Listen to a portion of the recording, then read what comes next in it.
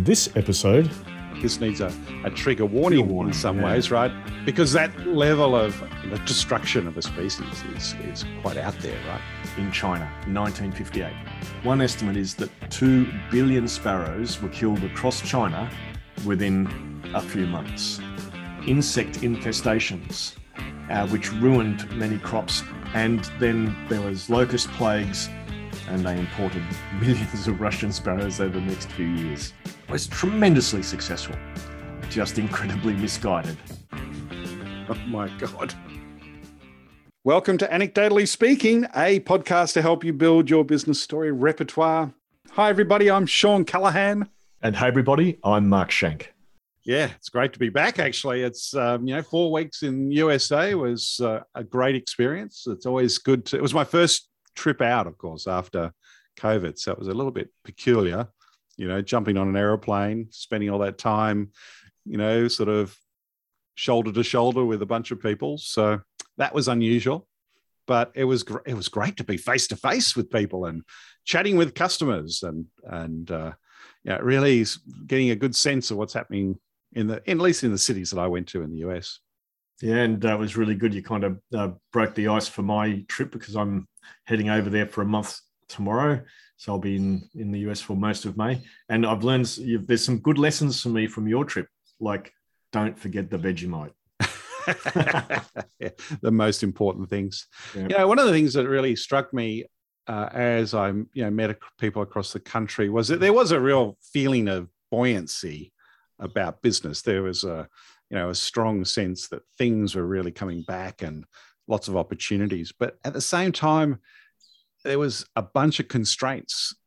People were really having problems with their supply lines. They couldn't get ingredients and products to where they needed to get them. And at the same time, prices were going up. So they had all this, sort of concern and probably totally, you can expect this, right? And that is having to go back to their customers and saying, hey, prices have gone up 20, 30%, right? This seems to be a common story across a whole range of industries in the US at the moment. In fact, I heard today that they think in America, there are about more than 100,000 truck drivers short at the moment. 100,000 truck drivers. That is a lot of stuff not getting delivered. It is. And what I sense too with some of these organizations that there is I think when things are tough like that, is a very easy, gut reaction, which is let's just stick to our knitting, let's hunker down, do the things we know we need to do and do them right. And just get through this. That's right, because somewhere, further down the track, it'll all get better. And we'll go back to normal. That's right. All be back to normal. Yeah. I don't think that's a great strategy. This is the time where you really have to double down on your communication, right? This is where you have to get people aligned. This is when you really need a consistent, sort of message about everyone in the organization rowing in the same direction. Well, if you can get that happening. Yeah, exactly. And so I think you sort of have to work a little against your intuition here. Your intuition is to hunker down, but in fact, this is the time to really think about, sort of working out what that message is. And then, it's more than just, you can't think of it. I don't think it was like a marketing campaign. It's more of a change that you want to imbue through the organization, just getting those stories told that reinforce that direction that you're heading in, because everyone's asking the question. Okay. So shall we move on to the story? No, we should keep talking about this, Mark, because I can tell that you're getting annoyed by the fact that I am talking too much.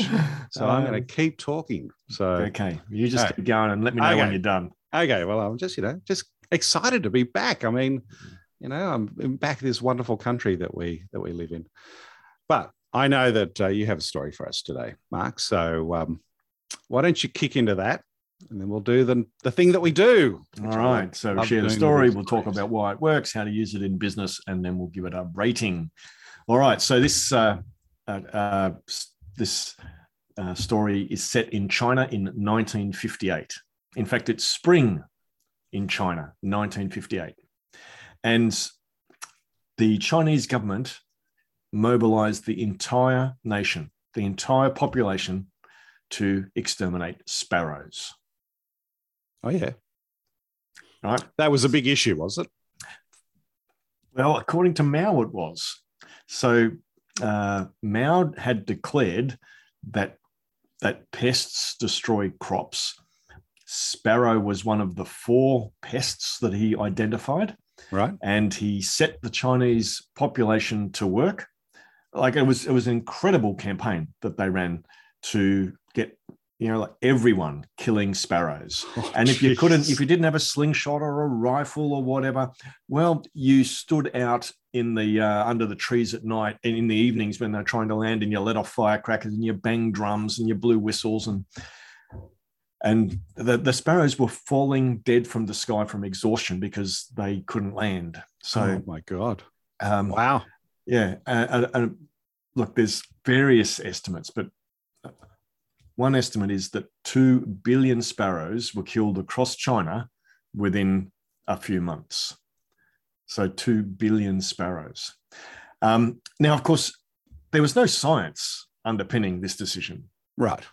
In fact, the scientists amongst themselves were going, "Oh, this isn't a good idea," but of course, no one would speak truth to Mao. You just don't do that and get away with it. So he just did his own thing.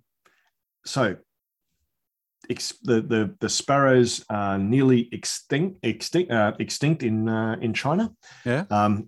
There was a huge number of insect infestations, which ruined many crops. And then there was locust plagues, all of which contributed to the Great Famine, which led to the deaths of millions of Chinese people over the next 3 years. And was that because the sparrows weren't eating those pests? Yes. So the sparrows, one of the things that they did is, they ate locusts and insects and stuff, right? Of course. That's what they did. And you take them out of the food chain, and the insects are going, happy days, off we go. Wow. Now, this, of course, this is not a unique thing in history, but the Chinese then started importing Russian sparrows, and they imported millions of Russian sparrows over the next few years. And so the decision to exterminate the sparrows, it led to an incredible nationwide response. It's like they were fighting a war. They were literally going to war with the sparrows. Every man, woman, and child was conscripted into the army to fight the sparrows. Was tremendously successful, just incredibly misguided. Oh my God! And so the replacement population ended up being the Russian sparrows, was it? The Russian sparrows, yes. I wonder what mayhem a Russian sparrow then brought to China after that. Yes, good one. Okay, so let's chat about what we liked about that story to start with. The images that spring to my mind is when you were talking about them banging drums and lighting firecrackers off under the trees. For some reason, that was a strong image for me. And I could sort of, see that flock of sparrows just taking off. And I mean, I'm just thinking, you talked about them dropping out of the sky, dead through exhaustion. I mean, it's a pretty dramatic, sort of image. And I mean, you probably could even amp that up. Yeah. In fact, I've seen images of the ground like carpeted with dead sparrows. Yeah. For some people, this is going to be confronting, right? Yeah. This story is going to be quite confronting for, there'd be people who are listening to this podcast. It's almost like this needs a trigger warning in some ways, right? Because that level of destruction of a species is quite out there, right? But so it would be interesting. I remember once telling a story about mulesing of sheep. Do you know what mulesing is? Yeah. Yeah, yep. So it's not a great practice to watch, but my grandfather had to do it on his farm, and I remember telling. I won't go into the details of it. You can look it up if you like, but you could tell half the audience that I was telling it just couldn't listen to this story. Right? Yeah. So there was I remember there was an episode of World's Dirtiest Jobs. Right. Where they did they do mulesing? Yep. Yeah. That's a so that's something to it's obviously not. We now jump into some of the let's things. not talk about mulesing anymore. No, but it sort of just reminded me. There are some stories that you probably want to test that story out on different groups to sort of see how it lands, or maybe here's a situation where you don't want to be too graphic or too explicit in the story. People can imagine enough themselves. So that's just a thought. Yeah, I think so. Go ahead. So one of the things that I like about that story is that it's short. Right? It's short. It's crisp. That you don't need many details. Like 1958. Yes. And then I guess the other detail is 2 billion sparrows, and then the millions of people who starved in the Great Famine. Yeah, and Mao, right? It's got a personality in it that we know, so that is a big part of that story. It wouldn't kind of make sense without sort of a dictatorial character like that. Yeah, right? Who could make something like that happen. So you're right. Yeah, it has those. It's a compact story, and I sort of prompted you in the story to really make that stronger connection between the sparrows disappearing and the famine happening, because I think that's essentially the core element of that story, isn't it? It's like a cause and effect, right? Yep. I was getting there with that. Right, I was rushing to. But I mean, you of course, our brains are prediction machines, and you were going, yeah, that's right. Give me the answer. Yeah, So I think I love a history story, so that to me is good, and I think it's something that not many people would know about, right? So I think that makes it surprising. In fact, I didn't know about it till 3 or 4 days ago when Jaya Mache in Singapore, one of our partner in Singapore, sent that story through. So it was, right, yeah, it was very, very good. And I mean, there was a plethora of material on the web about it. Yeah. So it's one of those things. You open the door and then to that story, and there's a whole bunch of information. I tried to not incorporate too much of the other information that I'd found in the pursuit of brevity. Yep, I think that's the important thing to do. What we will do to make this story even better. Any thoughts now that you've given it telling and you've got a sense and feel of it? I think, as you say, just making the causal relationship to the starvation from the Great Famine, make that really strongly. That's a key link. The story kind of has a lot less impact without that. On the famine side, so a friend of mine, Darren Woolley, his wife Tao Shi, parents sort of lived through that period.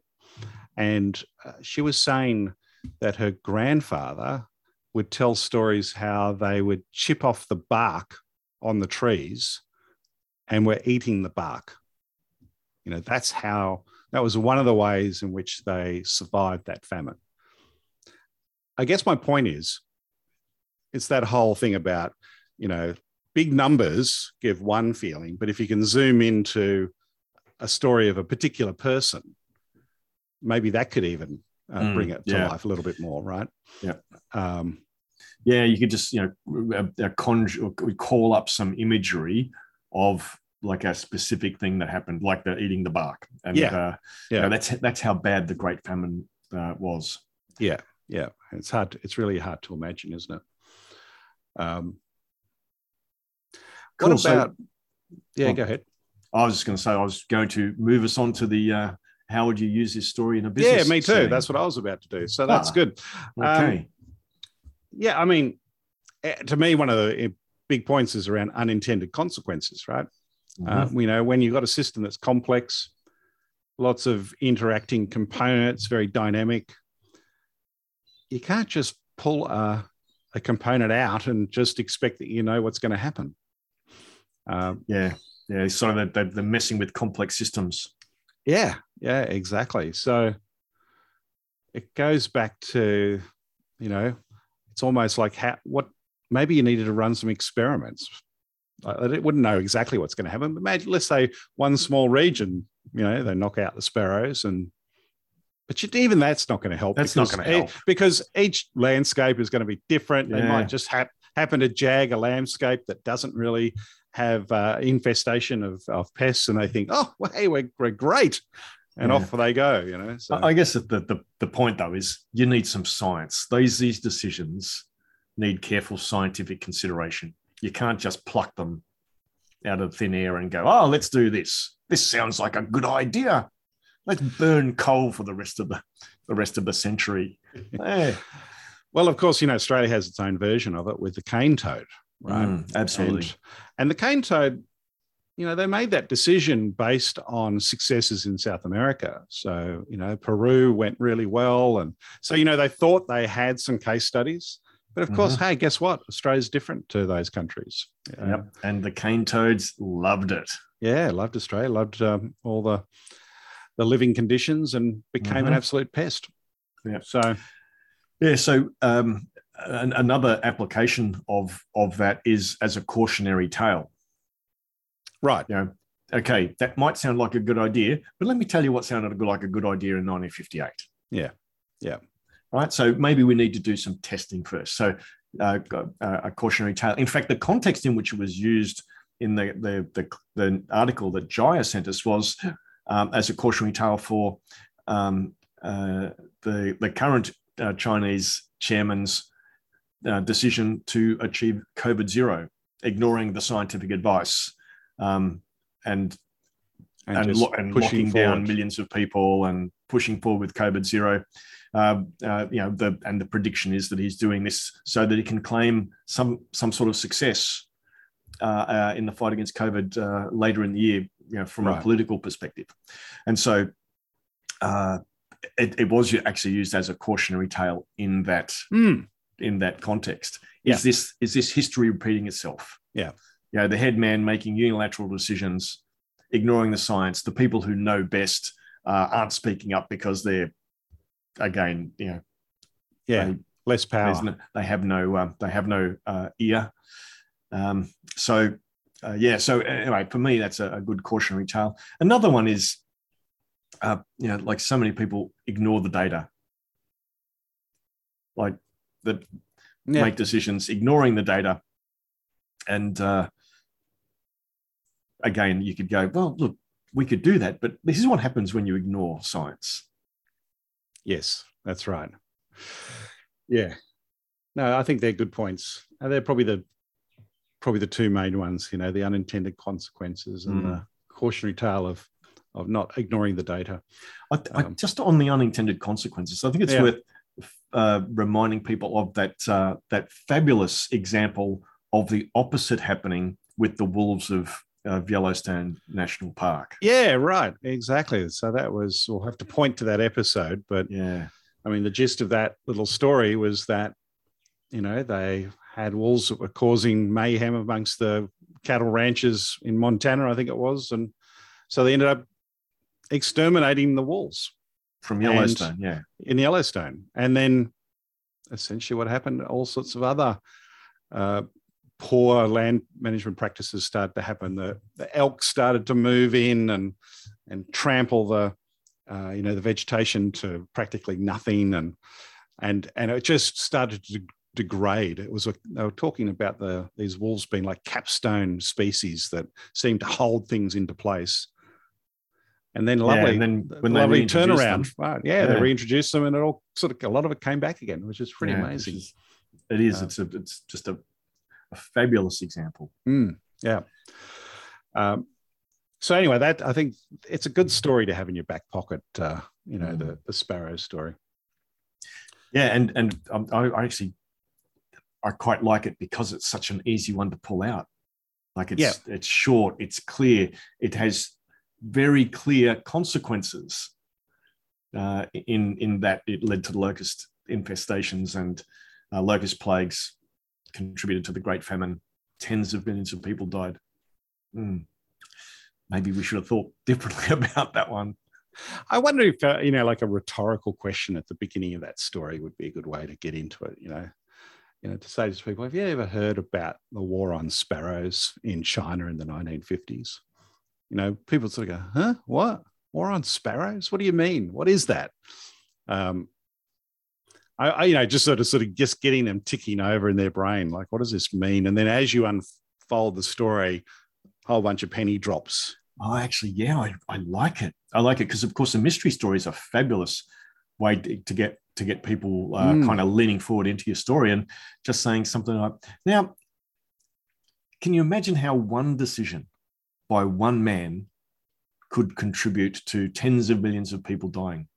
And you probably that's a great question, right? Yeah, and you probably could in a like in some sort of military sense.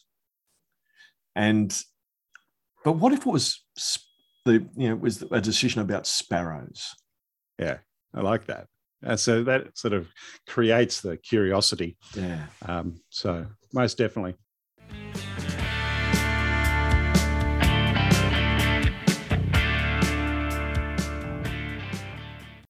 Now we need to get to a scoring of this story. A rating. Yes, let's do that. So I'm thinking for me, just given the ease of telling this story and maybe the where I can put it into practice, I suppose. So I'm going to give it an 8.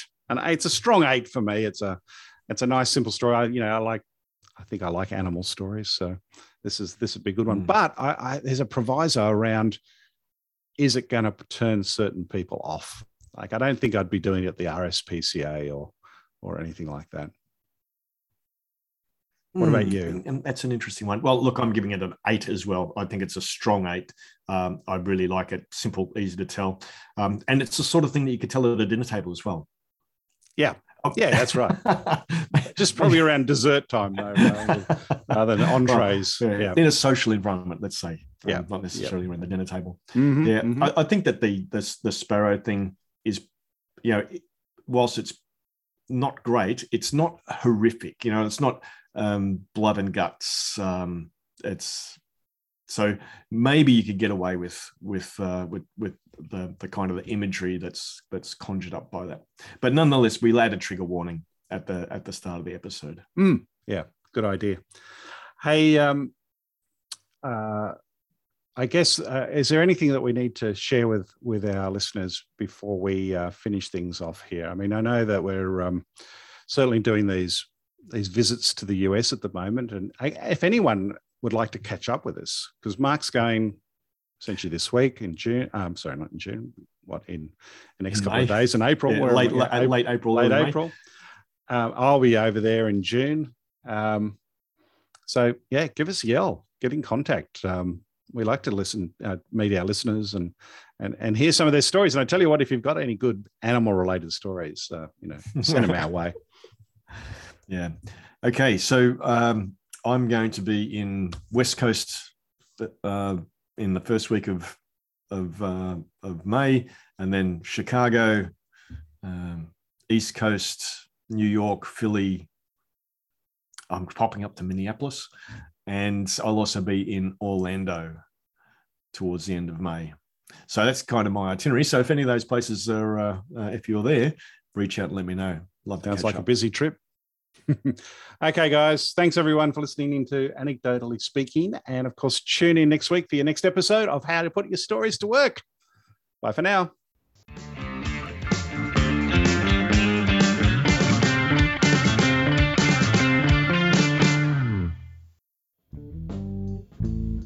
Anecdotally Speaking was engineered by Dave Stokes from Author to Audio.